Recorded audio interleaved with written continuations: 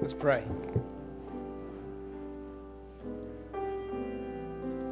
Lord, we thank you for your word that tells us that nothing can separate us from the love of Christ that is in God. We thank you that while there are forces that seek to destroy your image bearers, that seek to appear to reign in this time of darkness, that, Lord, you are the victor, that you remain in charge. And Lord, we thank you for these little ones. We pray that you would protect them by your name, that you would remind them that they are precious to you, that God, that you would remind them that they are loved by you, and Lord, that you would speak truth and grace into their hearts through their teachers. Lord, we need a fresh word, a fresh means of grace to rearm us and to equip us for the battle before us. And so we pray this for these young ones as well as us who remain in this sanctuary. Even through this weak vessel, we pray this in Jesus' name. Amen.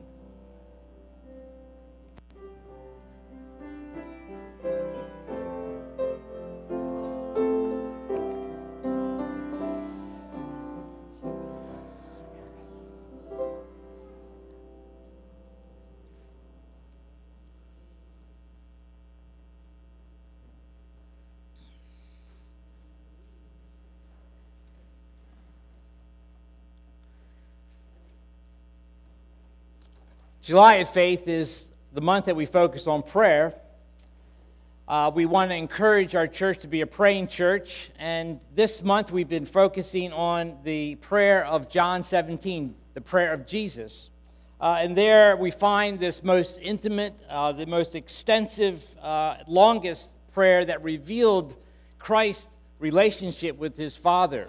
And it's titled often the high priestly prayer, because that's really what it is. It is an expression of Christ who has gone into the heavens, who intercedes on our behalf. And he's there praying before the disciples in the Father's ears. And it has been said that here we see the soul of Jesus. Well, last week we focused on the first five verses. A couple weeks ago we focused on the first prayer request of Jesus, which was, Father, the hour has come, glorify your Son, that your Son might glorify you. And there we saw how in that prayer, Jesus asked that the Father would be manifested, that his love, his self-giving love would be manifested in his Son, and principally through the work of the cross. And he prayed this, that eternal life, that people would know that he is the true God and that Jesus Christ is his Son. And so we saw in that prayer, Jesus' prayer, that he would be glorified. But the next prayer request that we're looking at today is, Father, keep them, or Father, protect them. And what an appropriate and needful thought that we have this week as we consider this part of Jesus' prayer. Starting in verse 6 in John 17. I have manifested your name to the people you gave me out of the world. Yours they were, and you gave them to me, and they have kept your word. Now they know that everything that you have given me is from you, for I have given them the words that you gave me, and they have received them and have come to know in truth that I came from you, and they have believed that you sent me. I am praying for them. I am not praying for the world, but for those whom you have given me, for they are yours. All mine are yours, and yours are mine, and I am glorified in them. And I am no longer in the world, but they are in the world, and I am coming to you. Holy Father, keep them in your name, which you have given me, that they may be one, even as we are one. While I was with them, I kept them in your name, which you have given me. I have guarded them, and not one of them has been lost except the son of destruction, that the scripture might be fulfilled. But now I am coming to you, and these things I speak in the world, that they may have my joy fulfilled in themselves. I have given them your word, and the world has hated them because they are not of the world, just as I am not of the world. I do not ask that you take them out of the world, but that you keep them from the evil one. This is the word of the Lord. We're often unaware of how much danger we are in. or the forces of evil that surround us. The media and the news have again reminded us of these realities in this week's tragedy in Nice, France, where after a fireworks display on their Bastille Day, which in the U.S. would be considered a 4th of July celebration, a man bent on destruction used a truck to kill scores of people, and hundreds more were injured. 10 of those were children that lost their lives. And Prime Minister Manuel Valls said, expressing his own fatigue, France is going to have to get used to terrorism. And a New York Times article titled, "Can We Stop Terror by Truck?" highlighting the ubiquitous, omnipresent nature of trucks and how difficult it would be to stop such terrorism, was this statement: "The West may be tired of war, but war is not tired of us." And Baltimore, too, knows of such tireless assaults against unsuspecting people. Last Monday evening, a group of 20 or 30 people gathered for a candlelight vigil to honor the life of Jermaine Schofield, the young father of 2 children whose life was gunned down. And while the crowd was gathered, a gunman opened fire, wounding 5 people, 4 women and a man. Unfortunately, no one died. But the mother of the deceased son said, What else is it you want? What else do you want? You got my son, and you're still shooting at us because we have a candlelight vigil? When will it end? And she says, I'm tired. I'm tired. It's innocent people being shot. Enough is enough. And if you're like me, you might feel some of that fatigue or that trauma fatigue that she expressed. You may be hesitant to even turn on the news for fear of more bad news. And some of you are thinking, so why do we have to come to a worship service and hear a preacher remind us of these bad things today? Because the scriptures remind us that it is true. You and I exist in a context of constant threat, where there are forces of evil that surround us, that seek our harm and our destruction. And here in these verses in John 17, Jesus reveals to us the reality of such real and present danger, personal threats. And he prays numerous times to the Father, keep them, protect them from the evil one. The dangers are real and they are urgent. And after Jesus prays to the Father that the Son would be glorified, the very next prayer, the very first prayer request on Jesus' list of prayers and petitions is, Father, protect them, keep them. The point is often made when preachers get to a section like this, that if Jesus felt that way of praying for the protection of his disciples, if he felt that it was that important, and Jesus, he knows all things, he knows the real threats and the real dangers that we're in.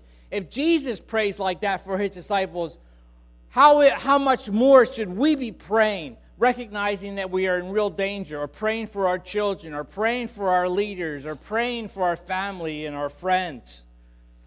Now, it's easy for a preacher to tell others that they should pray more and to pray more for the protection of others. It's easy for a preacher to say you should do more, pray more, do more. And every conscientious person would say, yes, Pastor, I know that's true. I should pray more. Thank you for reminding me of that today. But while that is an important application to this passage, the way I believe Jesus encourages us to pray more is not by telling us to pray more for our protection, but by showing us himself praying for his disciples, praying for us, praying for our protection. Specifically, Jesus shows us how he prays for us and what he prays for. We find that Jesus prays for the protection of his disciples. He prays and he brings up 3 aspects: the esteem of his disciples that he seeks protection for, the enemy against his disciples, and the essentials he prays for in their protection. The esteemed, he says, I have manifested your name to the people whom you gave me out of the world. Yours they were, and you gave them to me, and they have kept your word. Okay, So here is Jesus praying to the Father, and in this section, Jesus is mainly talking about praying for his disciples, and Jesus lets his disciples eavesdrop. They're hearing Jesus pray to the Father, and he wants them to overhear this discourse with his Father. And what does he say to his Father about them? Okay, Father, I have done my very best with these men, but they are still rough around the edges. I mean, it is like it has taken them forever to really understand that I am your son. They keep asking me, what do you mean about this or that? Like, show us the Father. And I am standing right in front of them. If you have seen me, you've seen the Father, but they don't get it. They are so dense-headed. They think I should run for president, and they are jockeying for being vice president or the top cabinet positions. And I know right after I finish praying here, I will ask them to pray with me. Just stay awake for 1 hour, just 1 hour, and they will all fall asleep. I have even told them over and over again that I'm going to be arrested, I'm going to be handed over, I'm going to be beaten, I'll be crucified. Can't you just pray 1 hour for me? You and I both know that they are going to be scattered like the wind when I get arrested. And even Peter, how in the world are we appointing him to be the lead apostle? That rock, he is going to melt like butter. You and I both know he's a coward.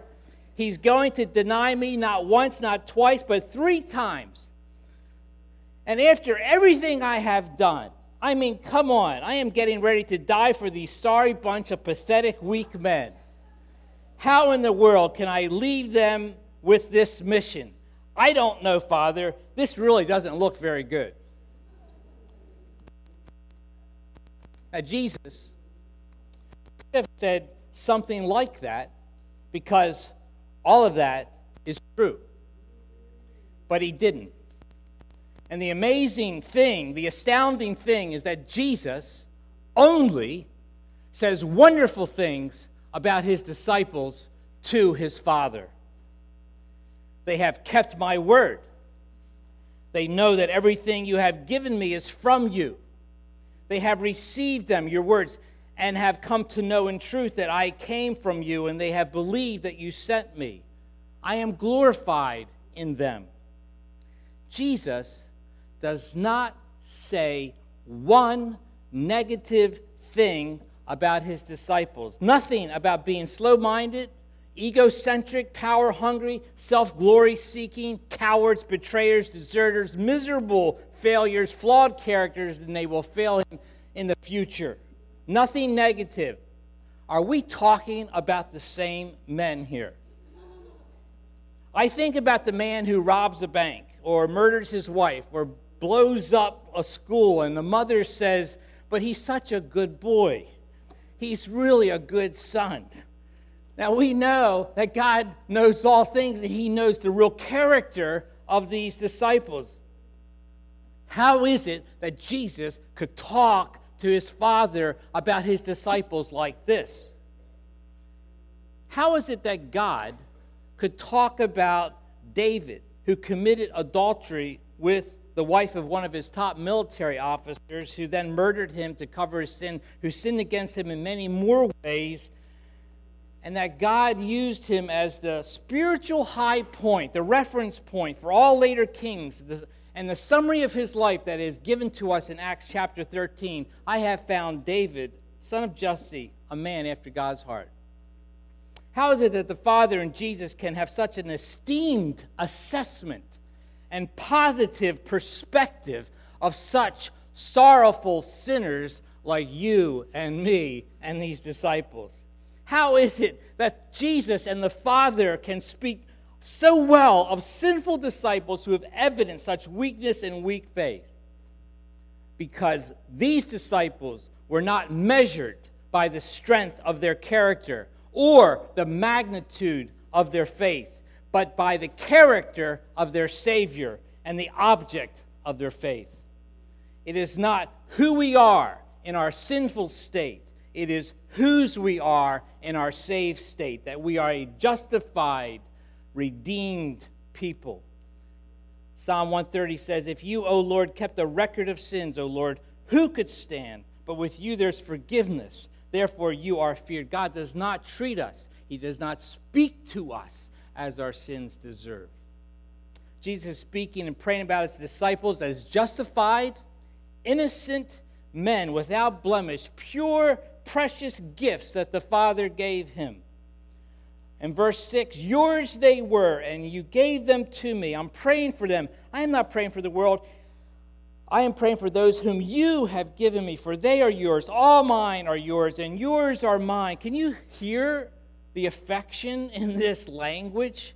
It's reminiscent of the Song of Solomon, where he says, my beloved is mine, and I am his. And Revelation 21, with the holy city, the New Jerusalem, coming down out of heaven from God, prepared as a bride, beautifully dressed for her husband.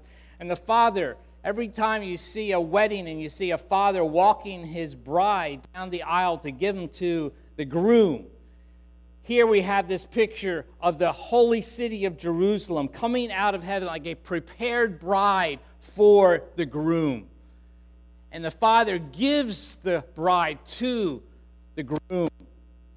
Find this delight. And we see this imagery here. The Father is delighted. We just repeated this morning in our worship from Psalm 18. He rescued me because he delighted in me. The Father's delight is expressed in this passage. Jesus is speaking about his disciples as a precious, beloved gift from the Father. And later in this prayer, Jesus talks about how the love of the Father, the same love of the Father has for his only begotten Son, that same love is given to the disciples. And you might ask, how do I know whether I'm one of those precious gifts that the Father has given to the Son? How can I know whether I have that same love of the Father that Jesus has? Well, here's the question. Do you believe? Do you believe that Jesus was sent by the Father as the Savior of sinners?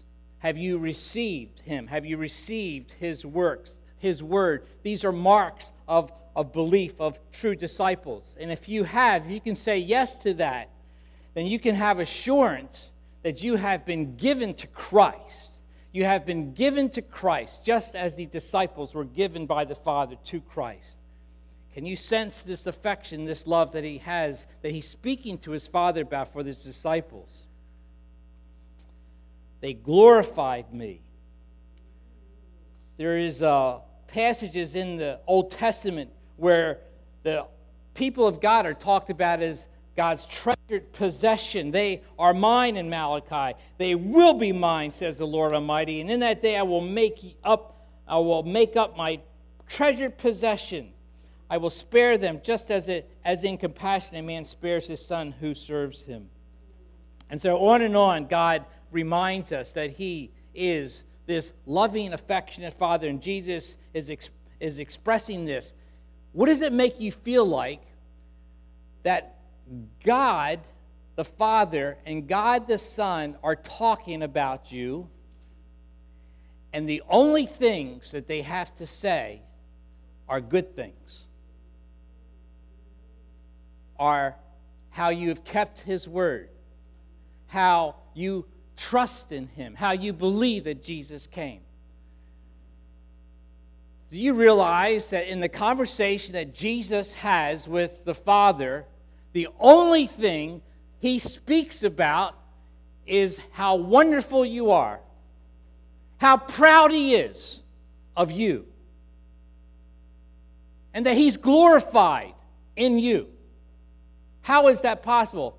Through faith in Jesus Christ. The perfect righteousness of Christ.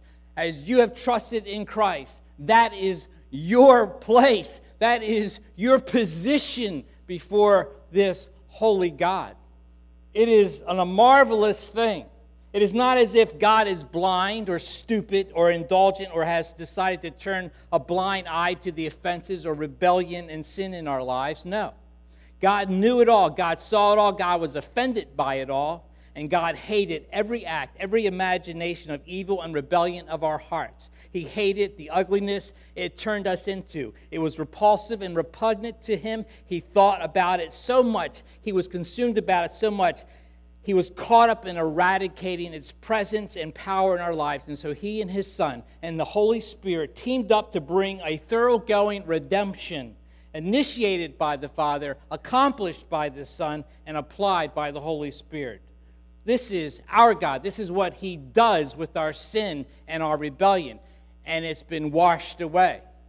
It's removed as far as the east is from the west. He has thrown it into the depths of the sea. And so when Jesus talks to the Father about you, he is talking only good things.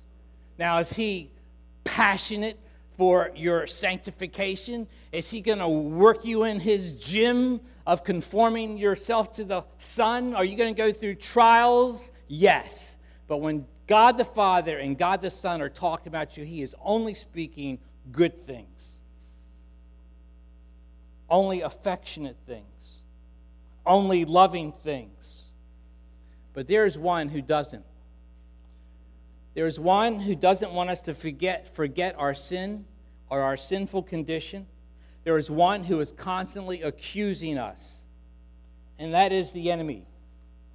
Holy Father, he says, keep them in your name, which you have given me, that they may be one, even as we are one. I do not ask that you take them out of the world, but that you keep them from the evil one. Jesus affirms that we need protection, to be kept safe, that we have an enemy, that there is real danger around us that seeks our ill, that seeks our destruction.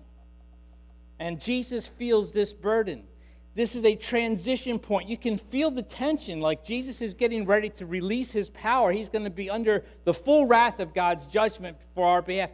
He will be out of touch with his disciples during this period of time. And so he's praying, Father, protect them by your name.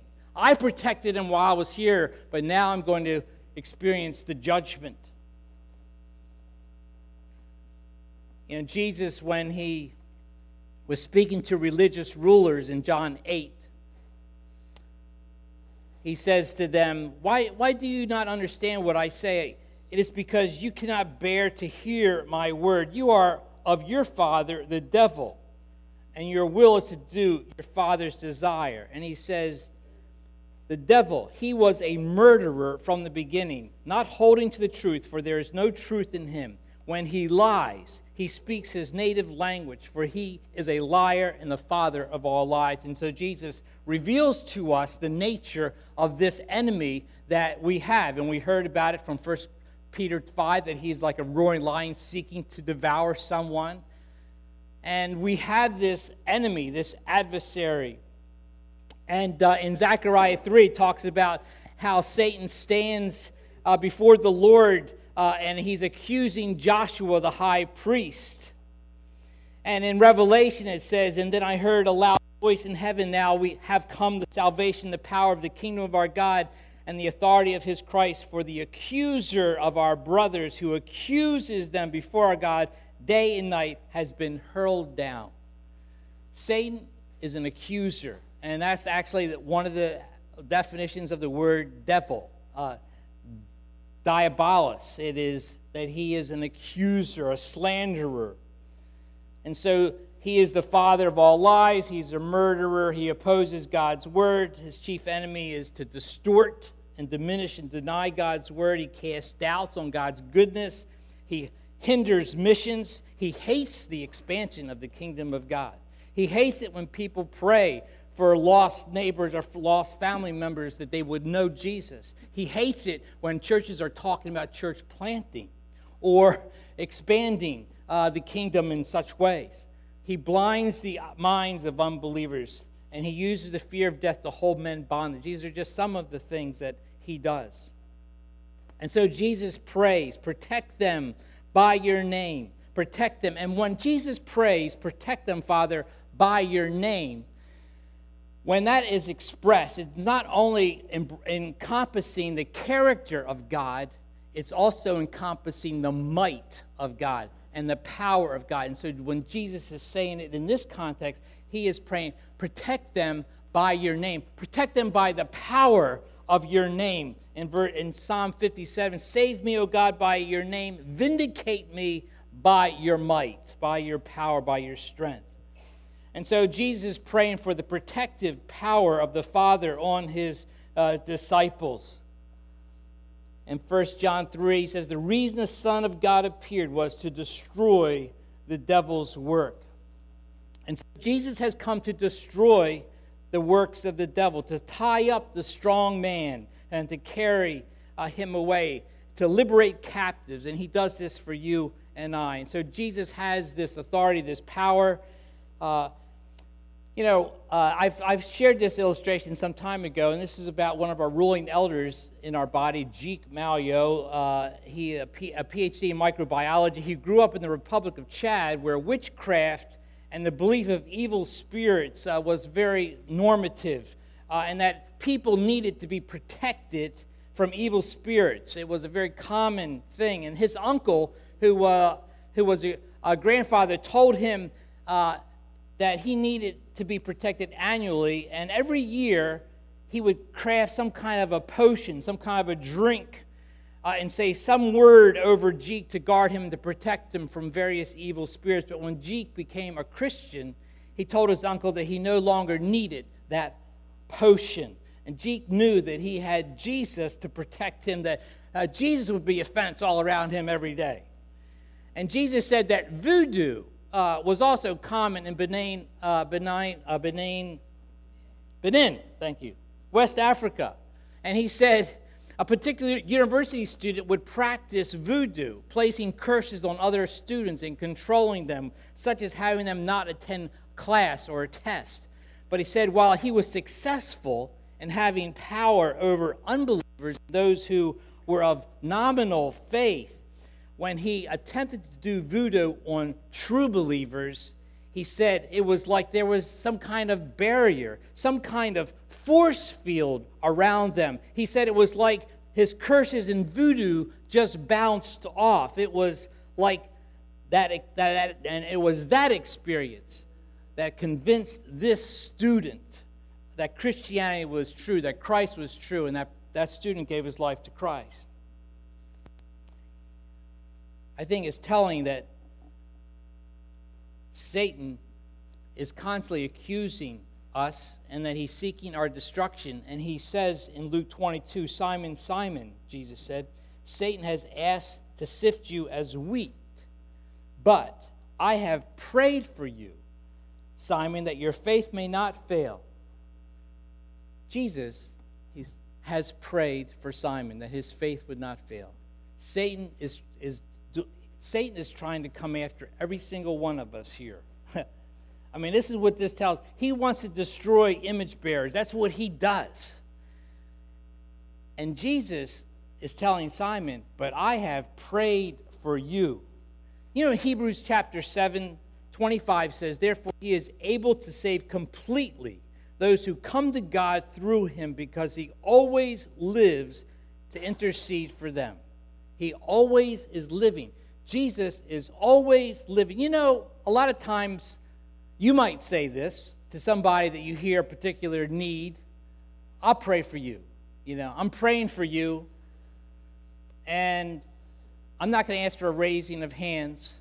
But how many of us have had that experience where you hear something and we tell somebody, I'm going to pray for you, and you didn't pray for them? I'm not going to ask for a raise of hands.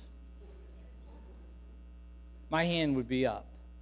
I have to repent of that. Let me just encourage you that it's better just to go ahead and pray for that person right there. You know, if you're talking to a person and you know that there's a pressing need or something, don't say, I'll pray for you. Just pray for them. Just take that very moment, even if it's a short, just to pray for them. But here's the thing. We may fail to pray for people, but I can tell you that Jesus never fails, and that he is always interceding. He ever lives to intercede for his children. He's praying right now for you and me.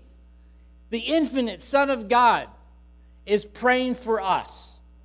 It is an amazing thing. The last point is the essentials. What is Jesus praying for his disciples? As I close, there's three things. They have kept your word. Holy Father, keep them in your name, that they may be one.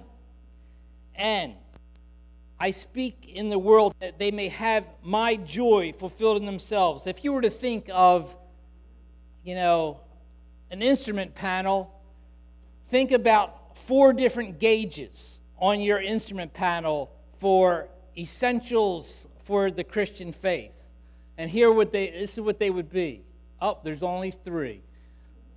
Sorry, I threw an additional anyhow. I gave an updated PowerPoint later, but that's okay. This is really what's in the text. He says, they have kept your word.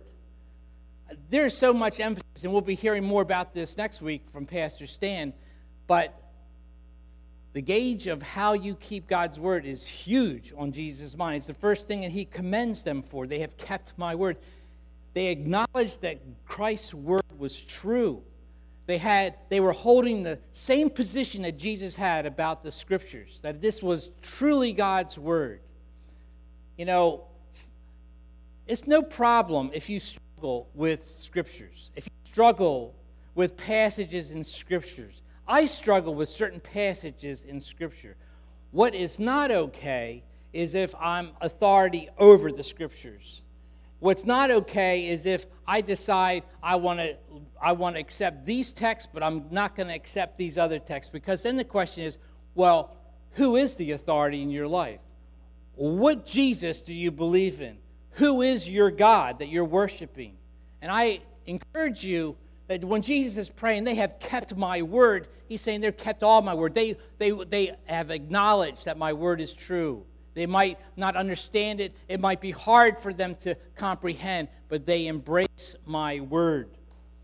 The other point is that they might be one, and it deals with the community, that our relationship in the body of Christ is so vital for our own spiritual health. When we are alone, when we are independent, and we function by ourselves, we are totally open to the attacks of the evil one. We need the fellowship, and we need each other to grow in faith. Are you vitally connected to the covenant community of God's worshiping people? It's a messed up body. If you find a perfect church, let me know. I'd like to join it.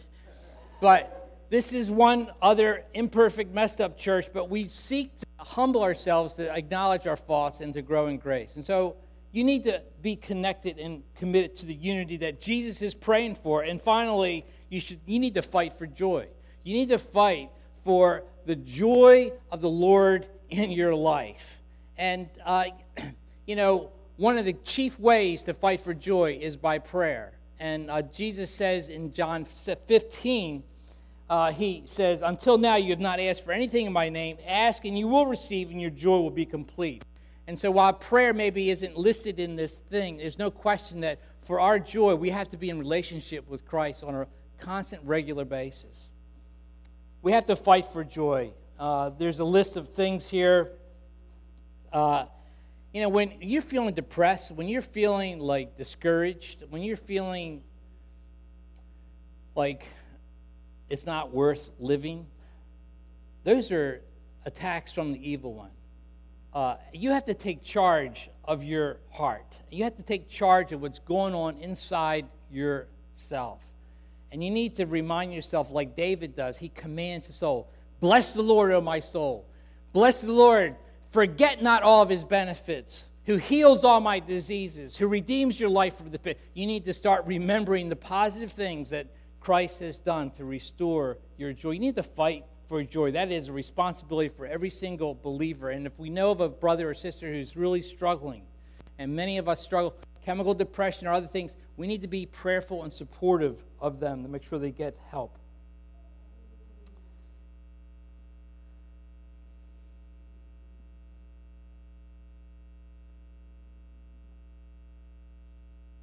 So Jesus is praying for us.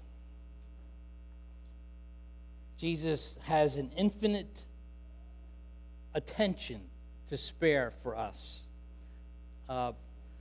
C.S. Lewis talked about God is not in time. His time doesn't consist of moments following one another.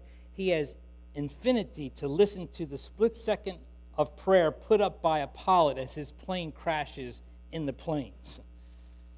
A lot of times we think, how does God have all this time? I mean, I'm just one person among millions or billions of people. I mean, how does he have such a focus? Well, because he's an infinite God, and he has an infinite attention just for you. And so he says, God has infinite attention to spare for each one of us. You are as much alone with him as if you were the only being he has ever created, which is an amazing thing. And so, are you safe? Are you safe? Nobody is safe in one sense. It was in December when that Paris attack, with the coordinated attacks that killed 130 people in these various places, which was horrendous, of unsuspecting innocents. And the experts said in that time that it's a different day in intelligence gathering because now radicalized people who are living in the country don't need to communicate directly to the outside. And so it's hard to capture suspecting terrorists because of the information, because of the lack of information. So a person can be instantly radicalized without much warning and start destroying people's lives.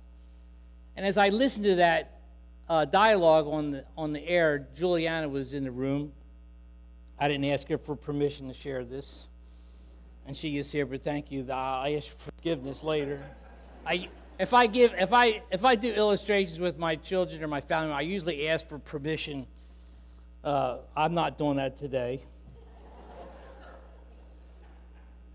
But after I heard this assessment of our present situation in the world and how it's a different world and that it's really hard to keep people safe. How do you prevent trucks from just ramming into hundreds of people? How do you do that with all the trucks that are out there?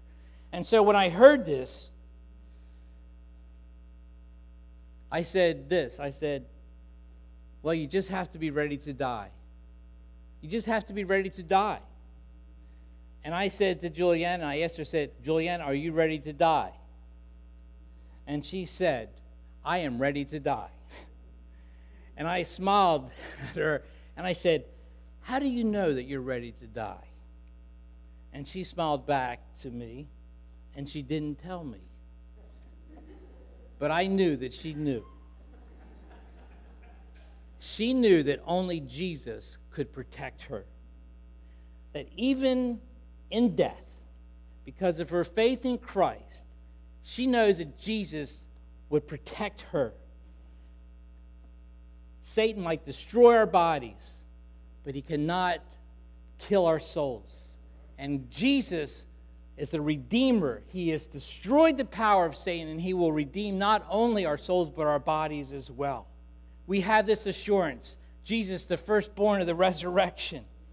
And so Jesus says, I do not ask that you take them out of the world, but that you keep them from the evil one. The way we can stay safe is by faith in Jesus Christ, by trusting in him, by knowing that he delights in us with pure delight and affection. He doesn't see anything evil in your life, even though you're all messed up still. He just talks to his Father about you with delight and affection and all in good things.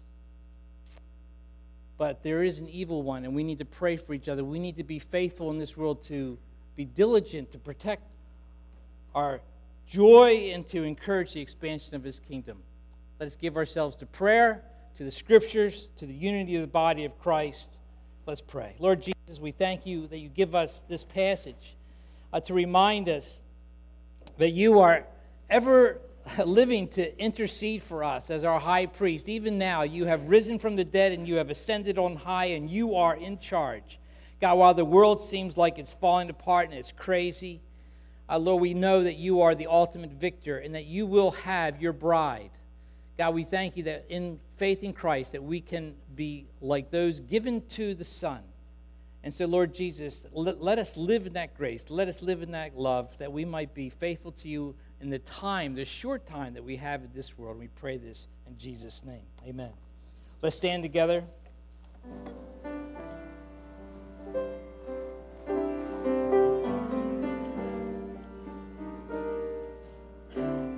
So when the tests and trials, they seem to get you down, and all my friends and loved ones are nowhere to be found, remember there's a friend in Jesus who will wipe my tears away.